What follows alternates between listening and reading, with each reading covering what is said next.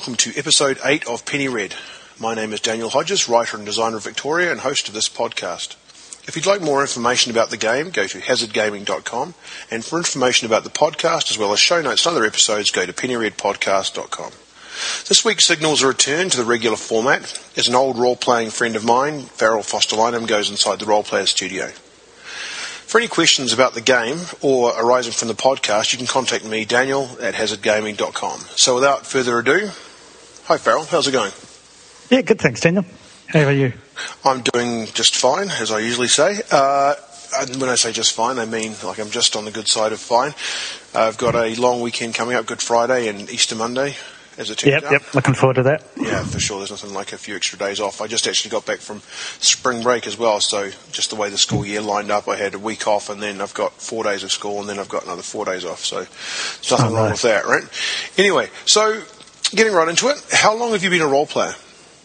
I think it started when I was about 15 in high school, so that's about 20 years on and off. And how did you get started in it? There was a guy in my first year of high school that I met in my Cornet class, and basically we took an instant dislike to each other. But fast forward a couple of years, his name's Dave, and somehow or other we became best mates and found we had sort of similar interests. And he offered to run a game for me and a few other friends just in the quadrant at lunchtime. I think from memory it was just basic red box D&D, and it just started from there.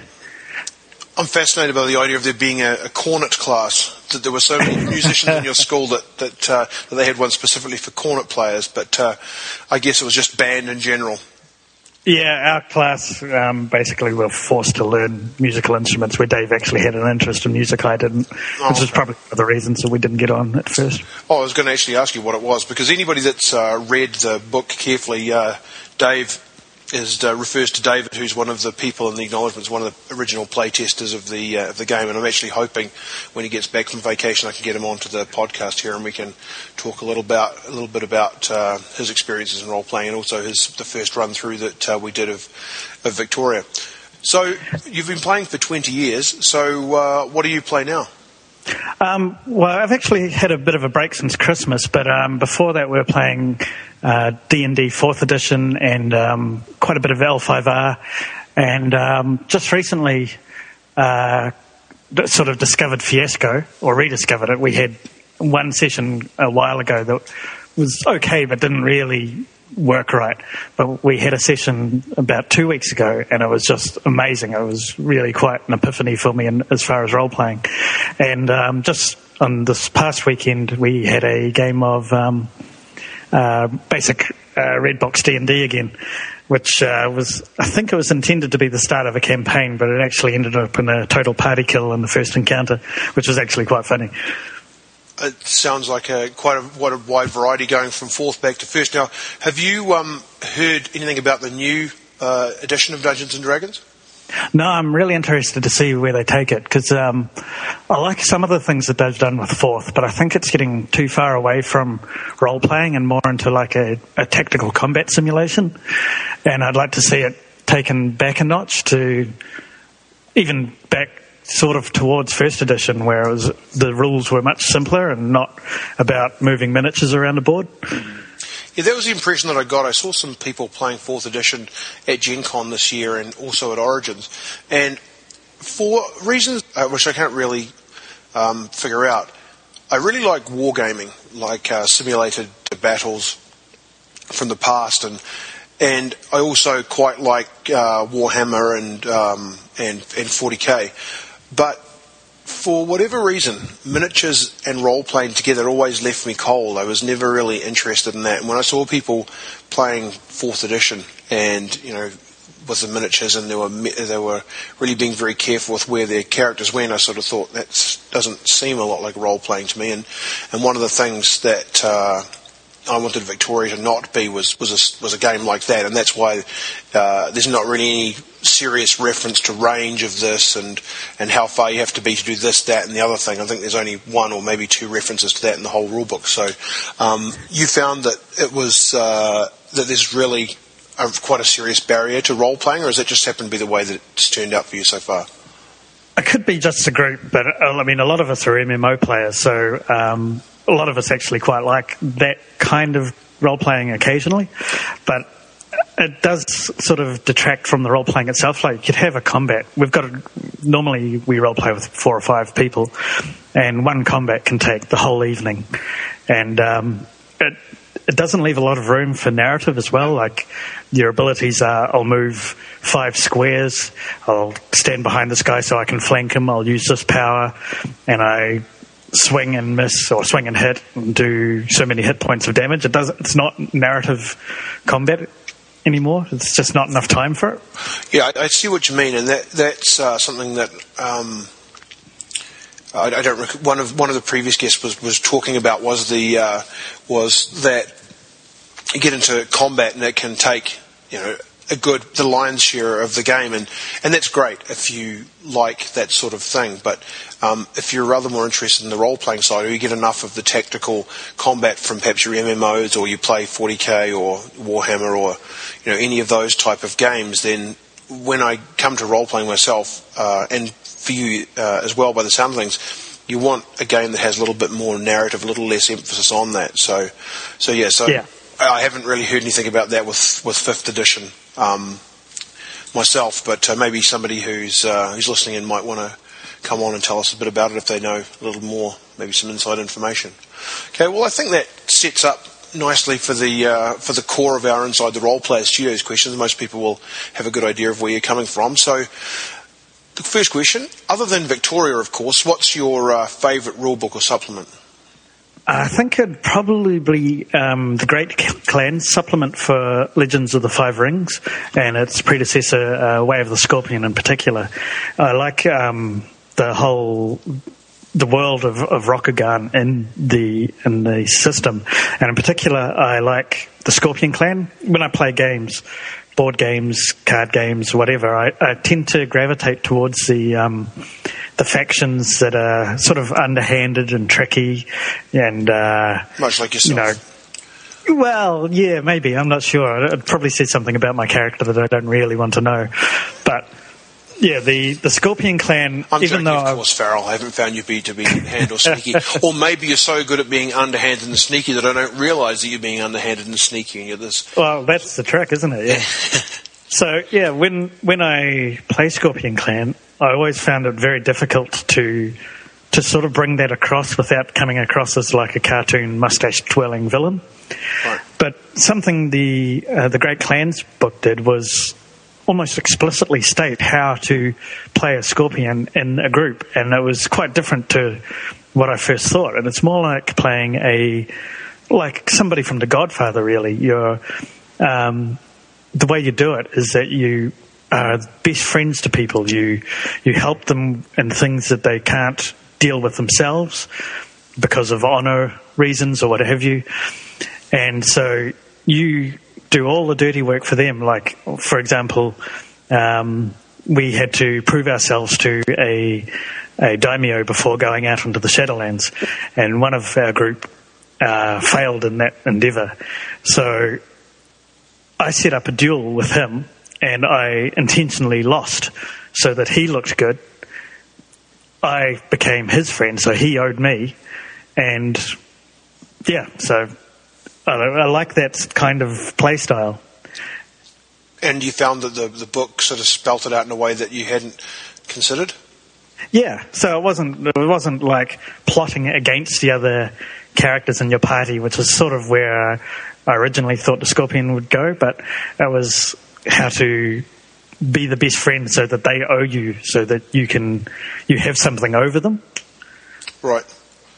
Yeah, as you say, I think that it sounds a bit like a Machiavellian sort of idea. Like you've really got to think about the long game, right? You've got to try and get all these ducks in a row. So when you go to make your big move, you can rip the rug out from underneath them.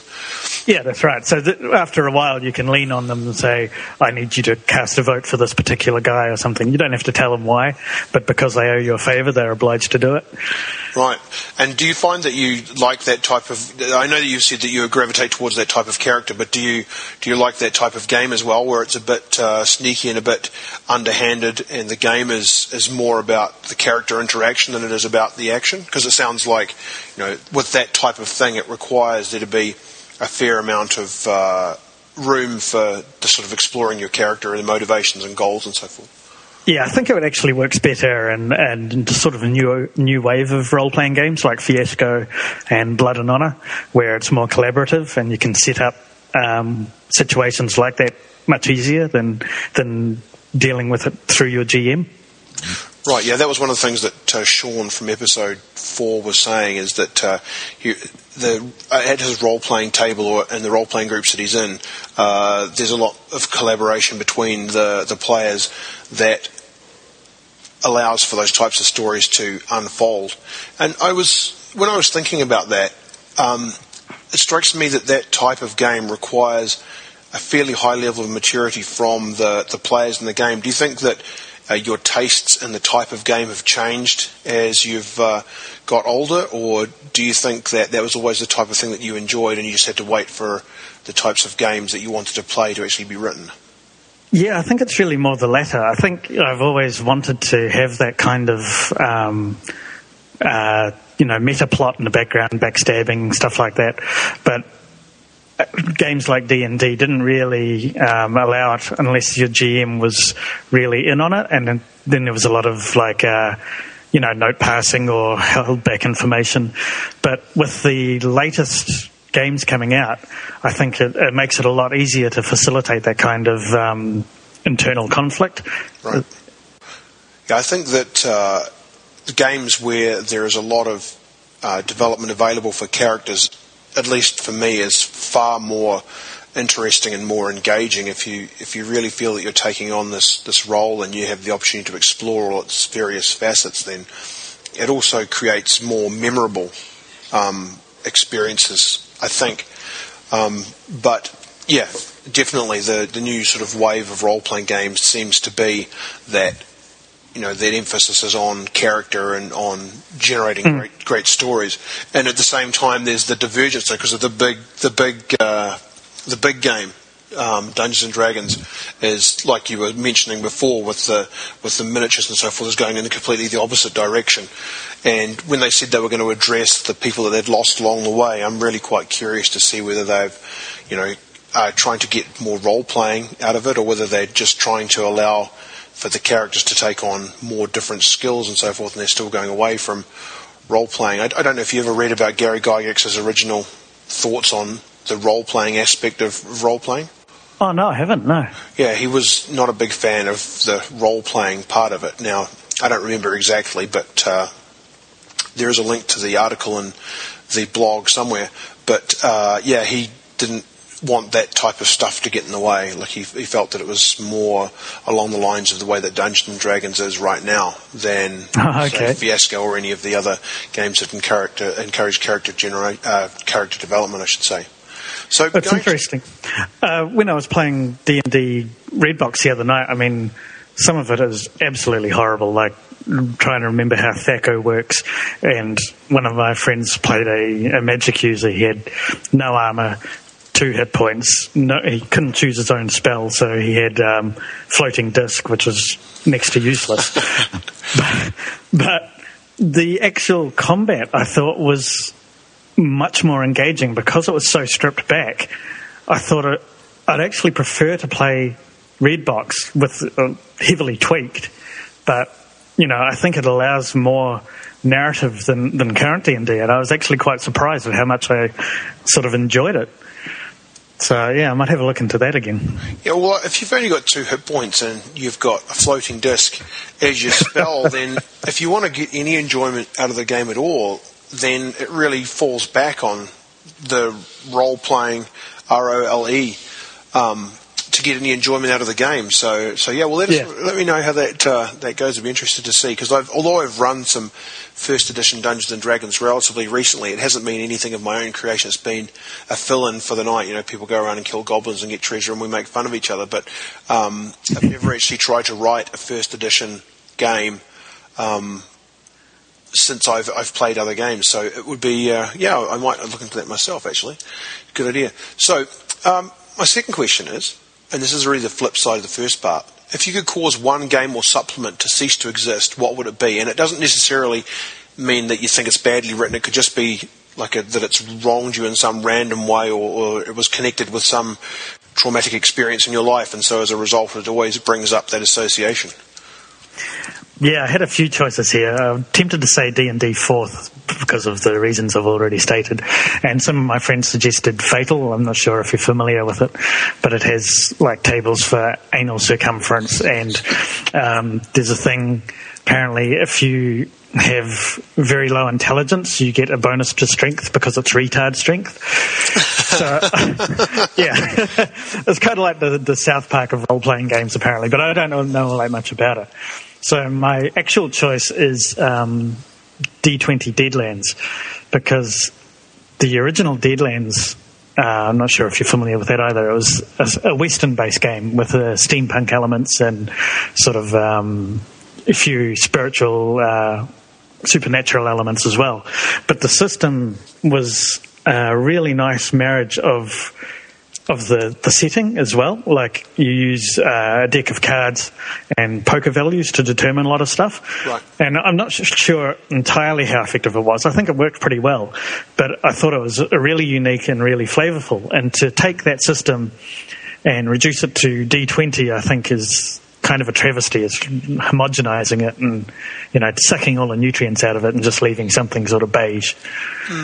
That's the thing with those types of games, is that by trying to shoehorn it to a system which is generic, just for the name itself, it doesn't allow for any of those quirky or interesting things to come through, because the system itself needs to be so flexible that it doesn't allow for that. And that leads a little bit into the idea of how important a system is for making a game that's enjoyable, and we'll get to that later on. But if you're interested in Deadlands, Sean Nittner, SeanNittner.com, has got a hack that he wrote for Deadlands. Really? Yeah. If I remember correctly, because I don't know a lot about the system myself, but he wrote a hack for a different system that has a similar background. I'll have to check into it to see if that's correct. But if you like that sort of Wild West steampunk type thing, then that's something that you might absolutely check out. Yeah, SeanNittner.com he's written a bit, and I think he's posted that, or maybe he's in the process of posting it. But you could even drop him a line. I'm sure he'd have a preview that you could take a look at. Yeah, that sounds good. If you could only be a player or a GM, which would you choose? I think I'd probably end up as a player. I like the idea of GMing, but I just can't really do it. I find that I find it quite draining trying to track the plot, the NPCs, what the players are doing.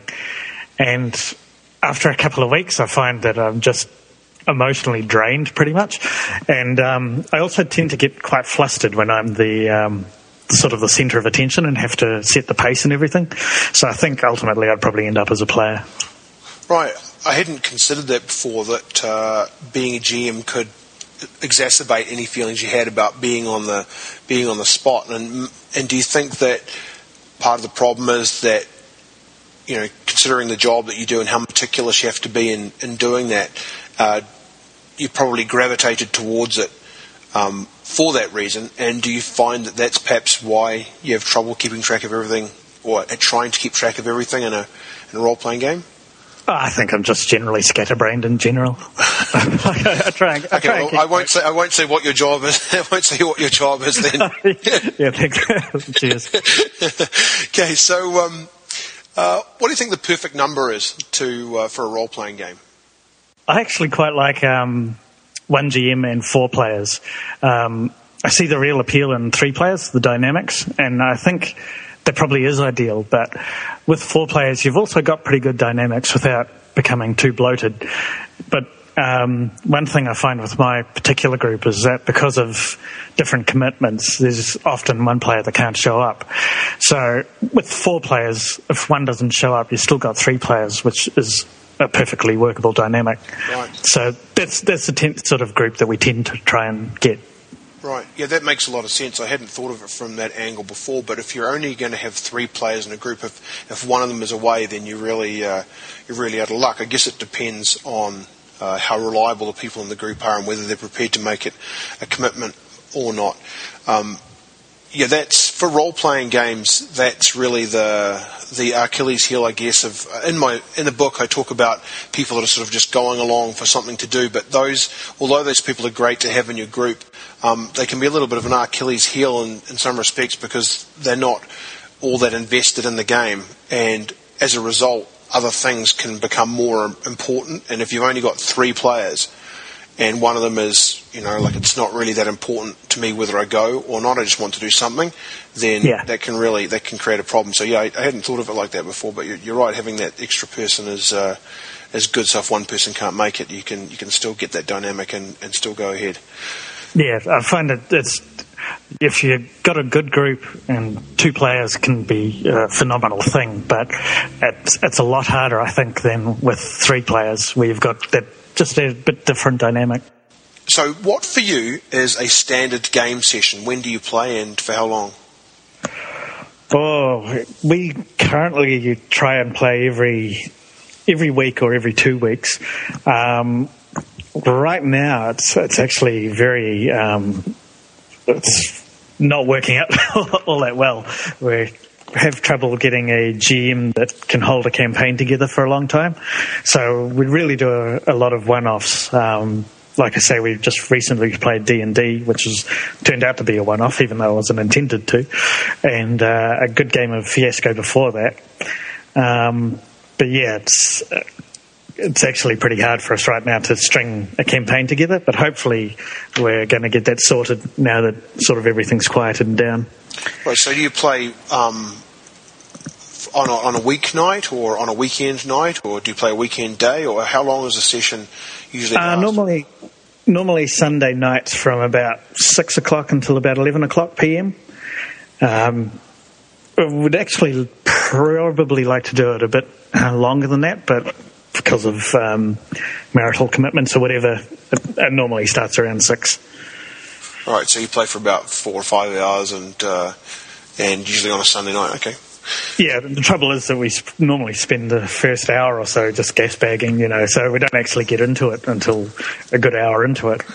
Yeah, that's the thing that as you get, I find that as you get older, whereas when you're younger and you have fewer commitments, you have a lot of different areas of interest, and your role-playing group is one of the things that you do. But I find that, with a job and with a family, you really only have 1 or maybe 2 social interactions a week. So it's really difficult to just to show up and start role-playing right now and then just role-play through, because that catching up with people at the start, as the older you get, the fewer friends that you get, right? At least fewer people that you associate with. And so that social time before the game actually starts is, increasingly important in terms of, touching base with your friends, particularly for somebody who's not big into Facebook, such as myself. Yeah, very much so. Yeah. So, what do you think about males playing females? I think absolutely. As long as it works for the player and for the group. So, as far as the player goes, I think playing a female is great if it adds a nuance to your character and you're not just falling into terrible stereotypes. Like, I know some gamers that have played females in the past just flirt with everybody they come across, like some sort of, fantasy wish fulfillment because of their own social ineptitudes or something. But if you can get past that and it actually adds something to your character, then I think absolutely. But the flip side is, of course, like you've mentioned before, if you're playing with a group that are going to play on that just a little too much and flirt with your character and give it unwanted attention, then yeah, it's best to stay away from it. But with my group, we're all, mature now. We're all in long-term relationships or happily married or whatever. So if we play a female, it's normally for a reason and normally works fine, yeah. Right. So do you, and I guess by your previous answer regarding whether you like to be a GM or not. You've probably answered this already, but do you or should GMs fudge dice rolls? Yeah, I think absolutely. I think it's a pretty fundamental tool of GMs, but it's for a particular type of game like D&D, I think, where the focus is on like tactical combat. And in that type of game, I think a lot of the fun comes from overcoming challenging encounters and using every means at your disposal. And I think the tension is derived from like the attrition of your party's health and abilities. So the perfect outcome for the players is to beat the encounter, but just by the skin of their teeth. So possibly with one or two heroes going down in dramatic fashion. And the role of the GM, I think, in those kind of games is it's not adversarial. It's to create a balanced, challenging encounter for the party to overcome. And if you've tweaked it wrong so that you're, absolutely smashing the players, or the flip side where they're getting through it too easily, then it's not satisfying for them. So I think that's one of the fundamental tools for a GM to sort of tweak on the fly. There are others like adding minions or what have you. I think D&D does a pretty good job of how to create encounters and to tweak it on the fly. So, but yeah, I think it's fine. In a narrative-based game, obviously, you don't need to fudge rolls. You can just add whatever element you like.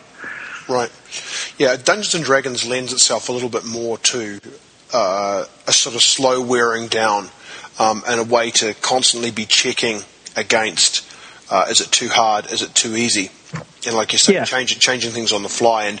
And when you diverge from those type of games to the sort of the second generation of games where you had skills and percentiles, like say, for example, Rollmaster, that's really the situation where you've got a real possibility for mayhem. You can have a single roll which kills somebody, whereas that's not the case in Dungeons and Dragons. At least I'm not all that familiar with 4th edition, but I'm pretty sure that still one blow is unlikely to kill anybody.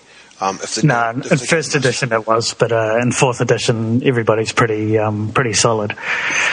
I think for those kind of games, it's almost like an MMO mindset, like in World of Warcraft. When I've played that, the best experiences come when you're like when we fought the Lich King Arthas. That was taking down a major villain of the piece, and we threw ourselves against that for a week. And when we finally did it, it was half the party was still alive, and we literally did it in the very last second that we had available to us. We actually beat him, and the elation was just an absolute high. I've never felt anything like it while gaming, and it was even better because it was shared among 10 people. Right. And I think that's what you're kind of aiming for, and that kind of role playing where the dice rolls matter. Right. Yeah, that was one of the things that I noticed about Dungeons and Dragons when I got up to about characters around 5th, 6th, and 7th level, is that it was the sense of danger and consequently the feeling of success when defeating something was not. You didn't have that same feeling that death was around the corner any moment. It was always a slow grind. So you'd take some damage, and then you'd get a cure like wounds. You do this and you that and the other thing, and no matter what, you always sort of stayed not quite full, but not really empty, and so nothing was really going to trouble you. So I found that a bit of a turn-off, and that was one of the reasons why I was always very resistant of starting a game with my character at 5th or 6th or 7th or 10th, whatever level, because it got a little bit away from that character development, and also you got to the point where nothing was really that much of a problem. If you came up against a dragon, then chances are, if you failed your saving throw, you were going to die until you got to a really, really high level. So aside from a dragon with its dragon breath, there was really nothing that could cause that much of an instant problem. And so there was not that sense of, reward balanced against the sense of impending doom. Yeah, absolutely. And I think that if you want to try and get some enjoyment out of a role-playing game, you have to at least have some kind of feeling that you're not just sort of going through the motions of rolling dice, kill that monster, get better, kill that monster. So yeah, I think we can agree that the important thing is to balance your combats up so that if you are going to play a game where you've got a lot of combat, like you say, 4th edition Dungeons and Dragons, then you've really got to be very careful to pitch your combat so that it's not such an easy combat that you get no sense of satisfaction, or such a hard combat that nobody's going to survive. And that's I think probably that goes for every game, but particularly so for that type of role-playing game, that you've got to be much more careful with your encounters. Yeah, I think also if you're going to fudge rolls in that type of game, you have to have a pretty good poker face, because if you tip your hand that you are, tweaking the encounters on the fly, then you're actually sort of defeating the purpose. You're sort of taking away from the player's satisfaction of overcoming that encounter. Yes, and that goes... I'll go a little bit further when it comes to fudging dice rolls. Some people say, absolutely not. I absolutely will not fudge dice rolls, and that's fine. It's not the way that I prefer to do it. But at the same time, I think that fudging a dice roll is one way that the game master, changes things, as you say, on the fly to keep things interesting. But if you're going to not fudge dice rolls, but subtract an ogre, or add an ogre, or make this encounter a little bit different, or make that encounter a little bit different, to my mind, there's no difference in that than there is in fudging dice rolls. If you're going to fudge your story in one way or another, then to my mind, it makes no difference what way you go about doing it, and you shouldn't feel bad about that anyway. I mean, it's just it's just a fact of the game that it's artificial. And in order for it to be captivating and enjoying, it's really on the game master to make sure that everything is meaningful. And going back to something that I discussed a couple of times previously, how do you feel about the null result from a dice roll? I talked with Sean about it, and also with Ethan, I think, last week. But this idea that every dice roll should have meaning. How do you feel about that? Yeah, I think that is important. You don't want... you don't want any dead air. You want everything to have some sort of purpose. If you're just rolling dice and it's not adding to the drama, then it's not adding to the satisfaction, the fun factor of the game. When it comes to a captivating game, like you say, dead air is anathema to the whole experience. This and nothing happens. This and nothing happens. That and nothing happens, and it doesn't bring anything. So, to a degree, that goes along with the system as well, and we will get to that. So, what's the best and or most inspiring role-playing film or TV show? It doesn't have to be about role-playing, but something which has really piqued your curiosity or has really got you going in terms of like a type of game that you want to play. We're spoiled for choice now. There's heaps of really good shows on TV and films. I think for me it's probably Firefly, not including Serenity though, because in the protagonists of Firefly, you've got your quintessential adventuring party amongst the other characters. You've got your brains, your brawn, your beauty. You've got your spiritual guide and your medic. And as far as the TV show goes, every episode, it's basically a heist format. They're trying to steal something or trying to get away with something, and pretty much everybody they come across is trying to screw them in some fashion. And I think it really sums up role-playing quite well in that regard. The movie Serenity, although I really enjoyed it, was a little bit different because by necessity, it had lots of reveals and resolutions, and it had to get away from the heist format to something a bit wider. Right. So it wasn't so much the content as the format that you felt was less conducive to being a role-playing game, or that is to be incorporating in a role-playing game. Yeah. The other thing I really enjoyed about Firefly was it had the basic evil empire, but it also had a much darker, deeper enemy in the Reavers, like a kind of a mythological enemy that everybody was scared of, but sort of only hinted at. Whereas in Serenity, they basically had to reveal the history and who they are and what the Reavers are. Right. And yeah, I like having that mythological sort of dark, terrible, terrible evil that's sort of always in the background, but always an ever-present threat. Right. That was one of the strengths I felt of Mage, was that there were these 4 different sides in the conflict, the Ascension War. You had the tradition mages, who were ostensibly the good guys, and then you had the technocracy, who were the bad guys.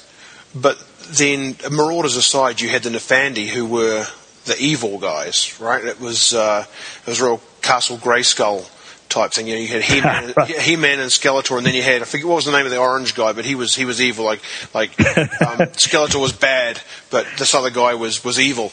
And I really liked that. I really liked that aspect of the, just like in a role playing. Like if I'm putting a role-playing group together, or 3 is a magical number for players. I think that 3 is also a good number for the main sort of groups in your story. In Victoria, there's you've got the players, and then you've got the Eminence Gris. Or Eminence Grise, as my father, who's a French teacher, would tell me to pronounce it. But it sounds better as Eminence Grise, if you ask me. But anyway, and then there are the Bow Street Runners. And when I was putting the game together, I talked quite a bit with Chris about that aspect, about what it was that was what it was, the strengths were of having 3 different groups in opposition, so that there was no real good guys and no real bad guys, and that goes a little bit to keeping your character interesting, keeping your villains interesting, by having a complex set of characteristics for your bad guys or your good guys or your somewhere in the middle guys. I think it helps to keep things interesting, and that's why one of the parts of putting together a character to play in Victoria was picking a flaw of some kind that was going to make things a little bit more difficult for you. Having a reward for that type of thing, and then encouraging people to play it, just makes everything just that little bit more interesting. And I've already said that I don't not like Firefly, but I just have a real trouble with science fiction. But by the sound of things, that having 3 groups as main parts of the story made things a little bit more interesting for you. It added an extra element. Yeah. I think Firefly is, it's not, I think it's sci-fi you could actually enjoy. It's not high-tech in that way. It's, the fact that they're in a spaceship is almost incidental to the fact that it's really just a Western. And I think that's one of the reasons that it actually fits the role-playing bill quite nicely. Like, you can't solve everything with a sonic screwdriver or reversing the polarity of the neutron flow. Everything's solved by brawling or outsmarting your enemy. Right. Yeah, I've watched, I think, probably 2/3 of the first episode, and there was the spaceship to start with, and then I thought, I don't know if I'm going to like this. And then they were sort of on a dusty planet. I thought, that might be right. That's kind of looks a bit like Tatooine, so that'll be okay. And then there was some more spaceship stuff, and then that was the end of it for me. And everybody says that it's fabulous, and I'll give it a try. I'm sort of working my way through The Wire at the moment, and I expected The Wire to blow the top of my head off as this awesome drama, but I'm not going to go so far as to say that The Wire is not good. It is good, but it's not captivating me in the way that I was hoping that it would. But anyway, I guess I'll give Firefly another shot. But yeah, it's a tough sell. So, if you could become a character in a role-playing game, what would it be? And that doesn't mean like you can play any character in any role-playing game that you wanted, because you could do that anyway. But if you suddenly found yourself in a role-playing setting, and you were a character in that role-playing setting, what character would that be and in what setting?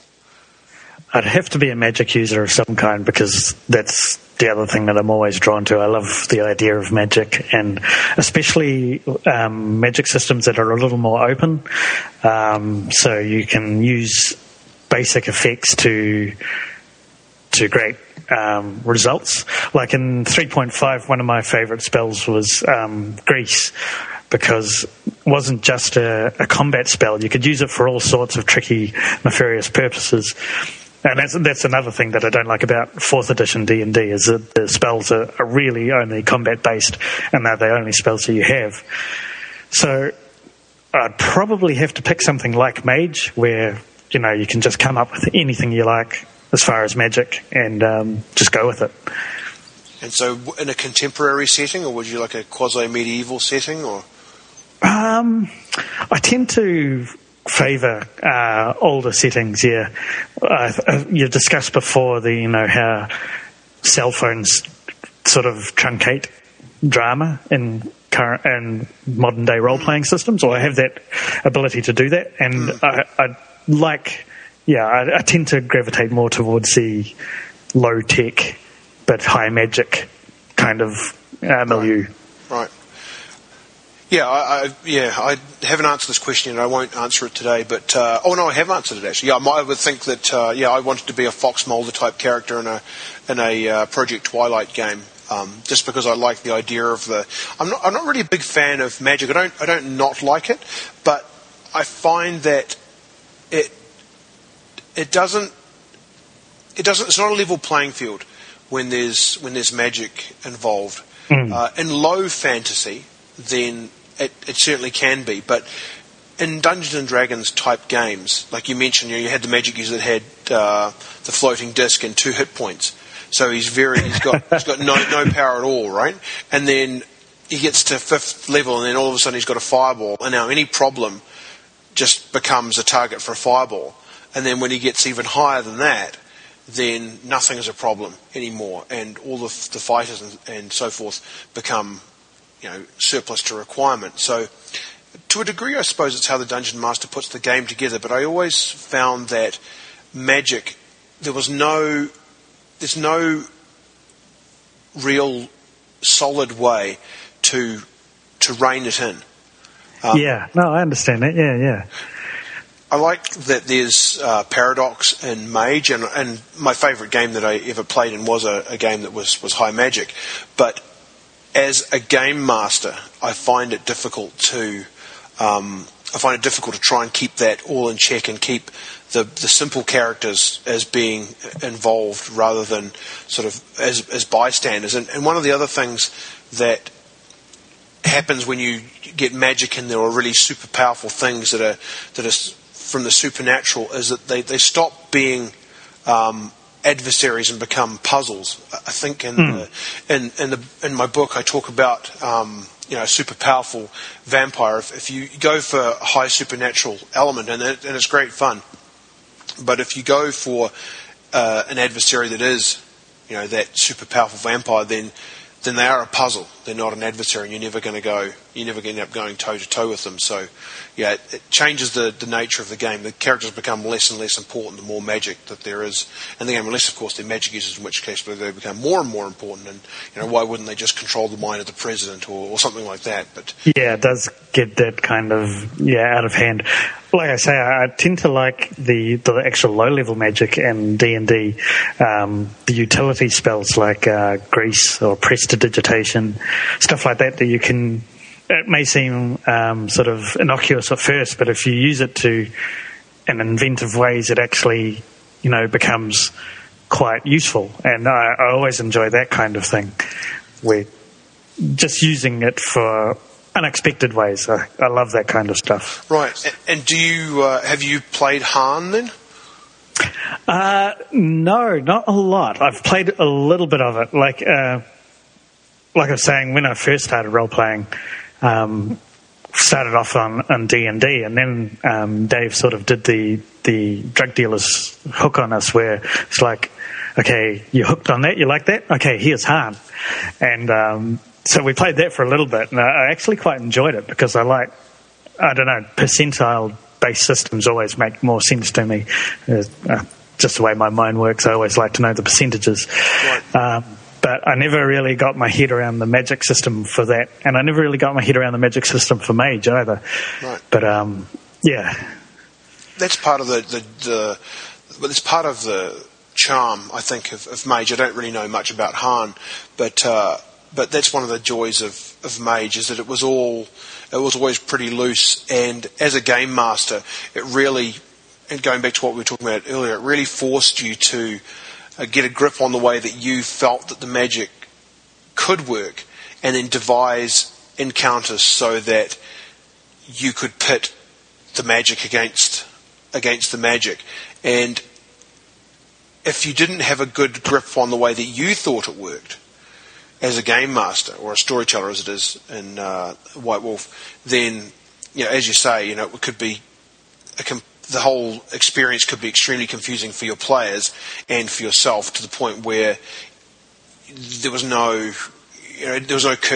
consistency from one thing to the next. So, I mean, for me anyway, I felt they did a fairly good job of describing some of the combats, but I was part of back in the olden days when you used to subscribe to list servers. There was the White World of Darkness list server, and you used to get emails whenever anybody would post. It would automatically send you an email, and you could read what it was that they had to say, and then people would get into arguments by hitting reply to somebody else's email. And yeah, if you wanted to get a good feeling for the multiple different ways that rules could possibly be interpreted, then that was the place to do it. It was very difficult to get your head around it, but at the same time, even though there's so many different ways that people were interpreting the rules and how it was that the game was supposed to be played, it really gave you a lot of good training for the way that you wanted the magic system to work, and having seen it work in all these different ways for different people, it really helps you to get a grip on it. So, like I often say, one of the best ways to learn something is to teach it. So, if you have to go to the trouble of explaining the way that you think something works as an argument with somebody else, then that's going to be a really good way for you to get a grip on your system. So, there's a top tip. A penny red top tip. If you want to get a good grip on how you think your system should work, or how you think rules should work, try and find somebody in a forum to get into an argument with. I'm not advocating you being rude, but get into an argument with somebody, and then you'll really get to grips with how you think that something's going to work. But moving on to the next question, do you have any dice superstitions? Yeah, absolutely. I'll roll dice at the start of the session and pick the ones that roll highest. But I won't roll them too much, because you don't want to use up all of the 20s or all of the 6s too early. If they start to roll badly, I'll hurl them across the room and find some new dice. And, I think if you're a role player and you don't have those kind of tendencies, there's something weirdly, coldly analytical about yourself. I think it's just a natural.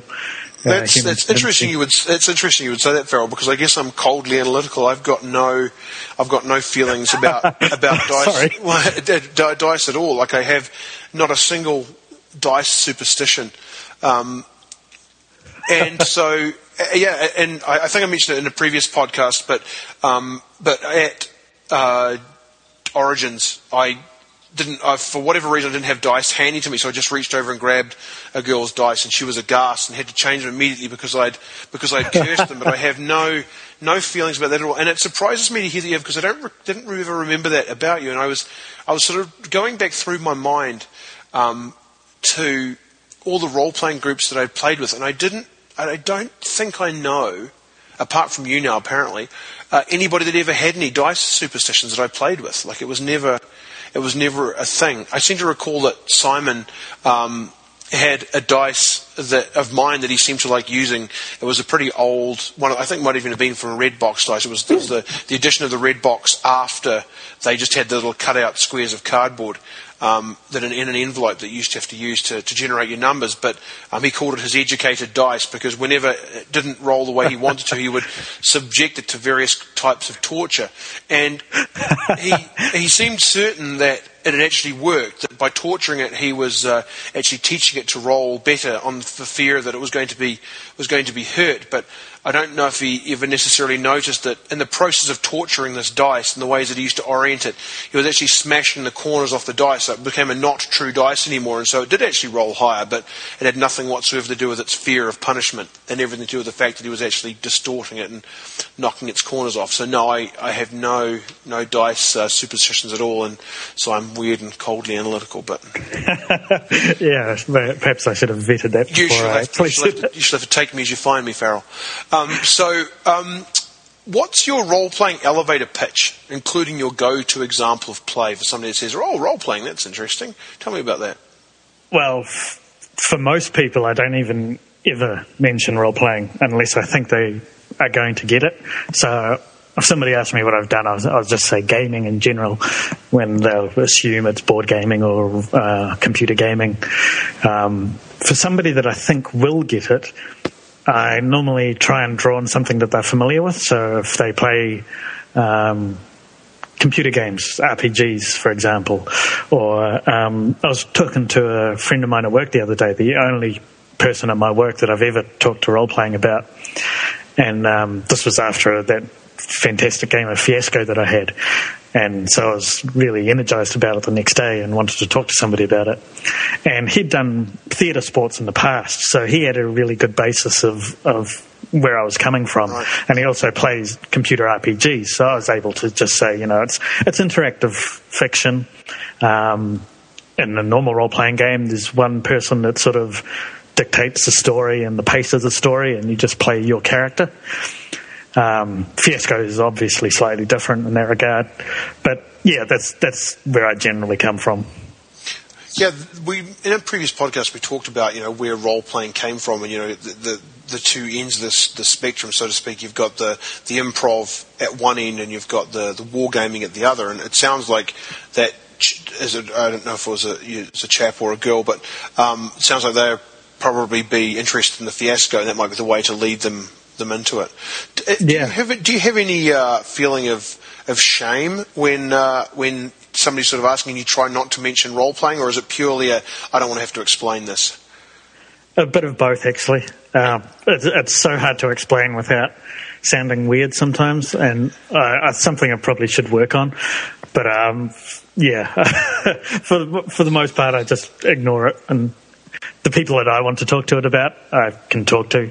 Right. Like most of my friends are role players in some regard. Right.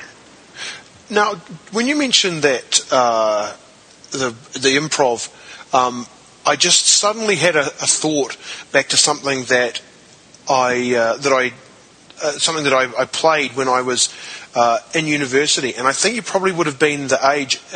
You probably would. Maybe you might have heard of it, but do you remember how in an old picture theatre a group got together and they ran a thing called The Game, and you went along and it was $5 to get in, and you made a character, and then they had all these various people playing parts. It was an old theatre, and they actually made up all these sets, and then there were people in the game that were part of this theatre group, and they played roles, and you had to play a role as well, and you went through. Do you remember that? I remember only through sort of second-hand knowledge, and it sort of confused me at the time, but I remember sort of being interested in it because I was getting into role-playing. Right. But yeah, I never really heard much more about it. Yeah, because it was only on for a week, and I went along twice because I thought it was absolutely superb. And subsequent to that, I haven't really thought about it that often since, but it was whoever it was that put it together did a fabulous job, and I wonder if Dave or maybe Scott even might know about it, and I might have to get him on, Scott perhaps, on the show and relive some of that, because they did such a great job.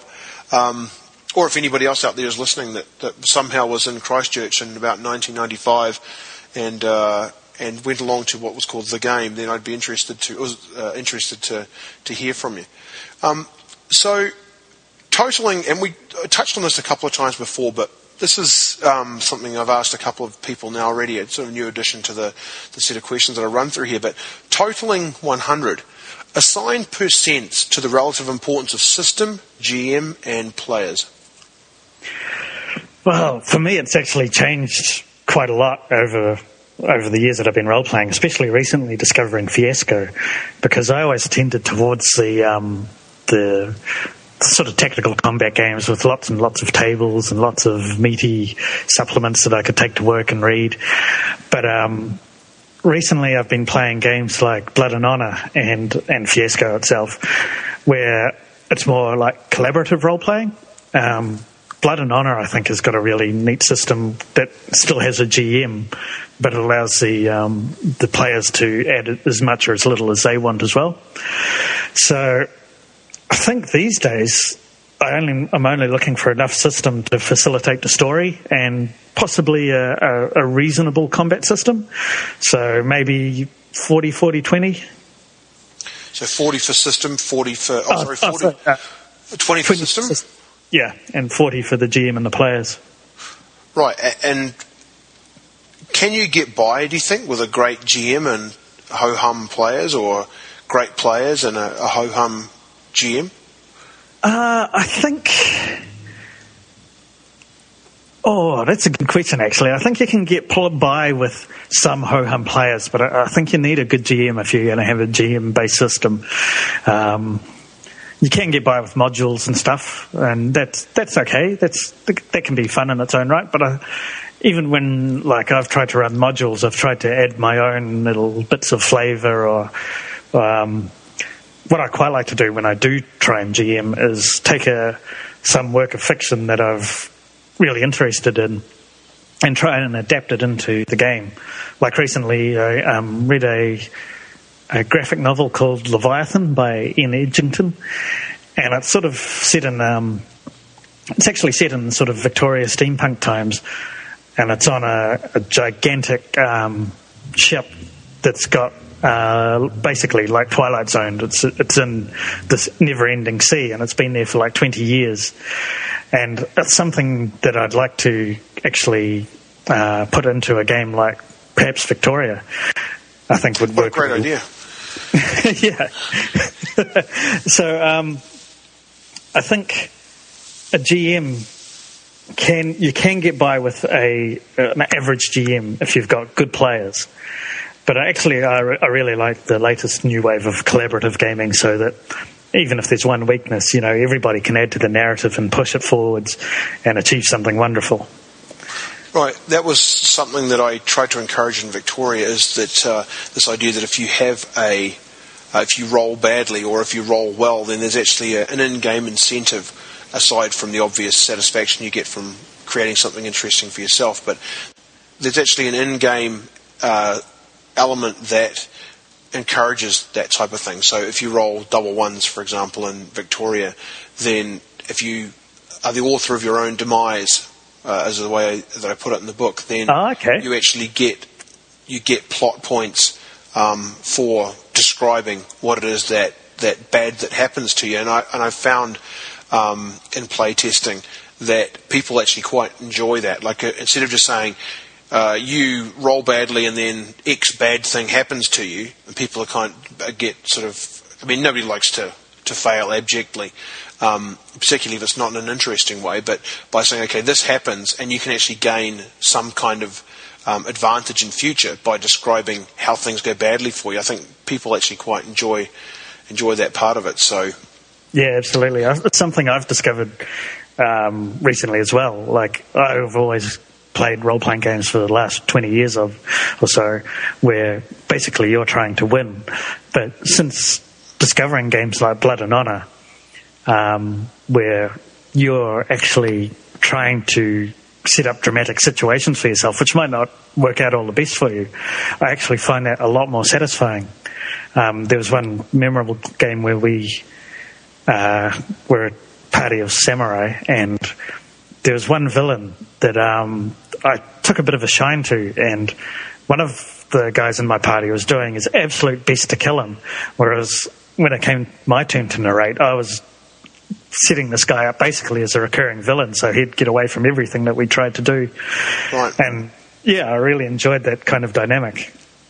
Yeah, having a great villain is really important. To my mind, your villain is your plot, and if you've got a good villain with an interesting backstory, then you've really set up a strong cornerstone for a game which you can really get your teeth into.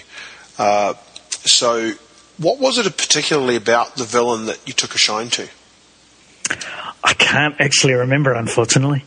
No, I cannot remember. One of the things that I talked about previously was Hannibal Lecter and why it is that people like him so much. He's got so many odious personality traits that it seems unlikely that anybody in reality could ever enjoy him. But because role-playing is all about creating your own reality, or a reality that's not the same as the one that we experience on a day-to-day basis, it gives you license to like those bad guys. And what are your feelings on Hannibal Lecter? I think he's excellent. I like villains that have a realistic reason for being villains. I don't like villains that are out to destroy the world or take over everything, because I don't understand their motivations and I don't think it comes across well. That's okay for mythological overarching villains like gods and demigods and stuff like that, but for your average villain, I like them to have a real motivation. Like I'm reading a webcomic called Order of the Stick recently, and one of the villains I've just introduced, he's basically trying to make the world better, but he's doing it through quite evil means, by like torturing people and imposing fear and setting order like that. And so that kind of villain, and where it's a realistic motivation, I always enjoy that. So how do you feel about Alan Rickman's character in Die Hard? Brilliant. He's my favourite villain of all time. I think he's fantastic. So what about him do you like? Because going back to what you said before, his megalomania is his thing. He doesn't have his particular brand of being a bad guy is, he wants power and he wants money. But unlike Hannibal Lecter, who was, and I don't want to, so spoilers here for anybody that hasn't read Hannibal, but Hannibal Lecter's the genesis of his cannibalism comes from the soldiers that took his family during the Second World War, and that's what sort of turned him on to eating flesh, because that's what he had to eat in order to stay alive. He didn't realise that's what he was doing, but that's what started the whole thing off. So, going along with your idea that a character that has a personality-based a historical, their personal history is what informs their future actions, and not being able to relate to villains as well who are just in it for the money or in it for the power, which doesn't really have any. Well, I mean, I suppose it could have an interesting backstory, but rarely that's portrayed in films, and certainly not in books that I've read. How does that jive with your appreciation? I think money is a fine motivation. I mean, that's a very simple, realistic motivation. There's a reason to want money. But, there's villains that they want to destroy everything. And what do you get from that? What do you end up with? It doesn't make any sense to me. Whereas I think Hans Gruber had very basic a necessity, a motivation. He had a real want to just be rich and to retire and live on a beach on 20%. Right. And I can totally understand that. I think that's a great motivation for a villain, Right. And the way he went about it, it wasn't your cliche action villain that was just using brawn and mustache twirling and villainy. He had a very set plan of how to outsmart the good guys. I thought he was excellent. Right, so he's your favourite villain then? Hans Gruber I'd say first? so. Yeah. Yep. I think I've got to go with Hannibal over Hans Gruber because he's a little bit more of a sophisticated character. But as you say, I can't. Whereas I can certainly understand Hans Gruber wanting to be rich. I can't get behind wanting to eat flesh and have that sort of mind control over people. But that sort of brings me to the end of the Inside the Role Player Studio. But there was one other thing that I wanted to discuss here before we signed off. Do you watch the Game of Thrones? Yes. And does New Zealand have the second series yet? Have you guys onto the second series yet? No, it hasn't started here yet. I'm not actually sure when it is. I may have to get it through other means, as I did on the first series. Right. Okay. Well, in that case, you won't know about. There's a chap by the name of Neil Genslinger who writes for the New York Times, and they've got him in to review the second season. Now, I don't think there's any spoilers in this part. I should qualify that with there are no spoilers for Season 2. If you've not seen Season 1, then you'll want to tune in again at 1 hour, 9 minutes and 53 seconds. But the reason why I'm going to read you a little bit from it is the way that he portrays people that are interested in the story itself. So I'll read you a couple of snippets from it, and then I'll get your reaction. The article's called, and for anybody that wants to follow along, it's a New York Times article, and I'll put a link in the show notes. But They Just Can't Wait to Be King is the name of the article. Midway through Season 1 of Game of Thrones, viewers were treated to a particularly gruesome scene that showed a lovely princess named Daenerys Targaryen eating the raw heart of a horse. Turns out it was something of a metaphor for the series itself. In the second to last episode last season, Game of Thrones in effect ate its own heart by killing off its main and most noble character Ned Stark, who was played by Sean Bean, perhaps the best known actor in this cast of thousands extravaganza. So the question for HBO as Season 2 begins on Sunday is this: who is going to replace Ned as the focus of the series? The answer, at least 4 episodes in, is no one. The new season of dense medieval fantasy set in a land called Westeros serves up a whole bunch of wartime posturing, a seemingly endless number of would-be rulers, and the usual sex, and sometimes in the same scene, violence, but it sure doesn't give viewers much to latch onto. And then he goes on in details about all of the things that are terrible about it.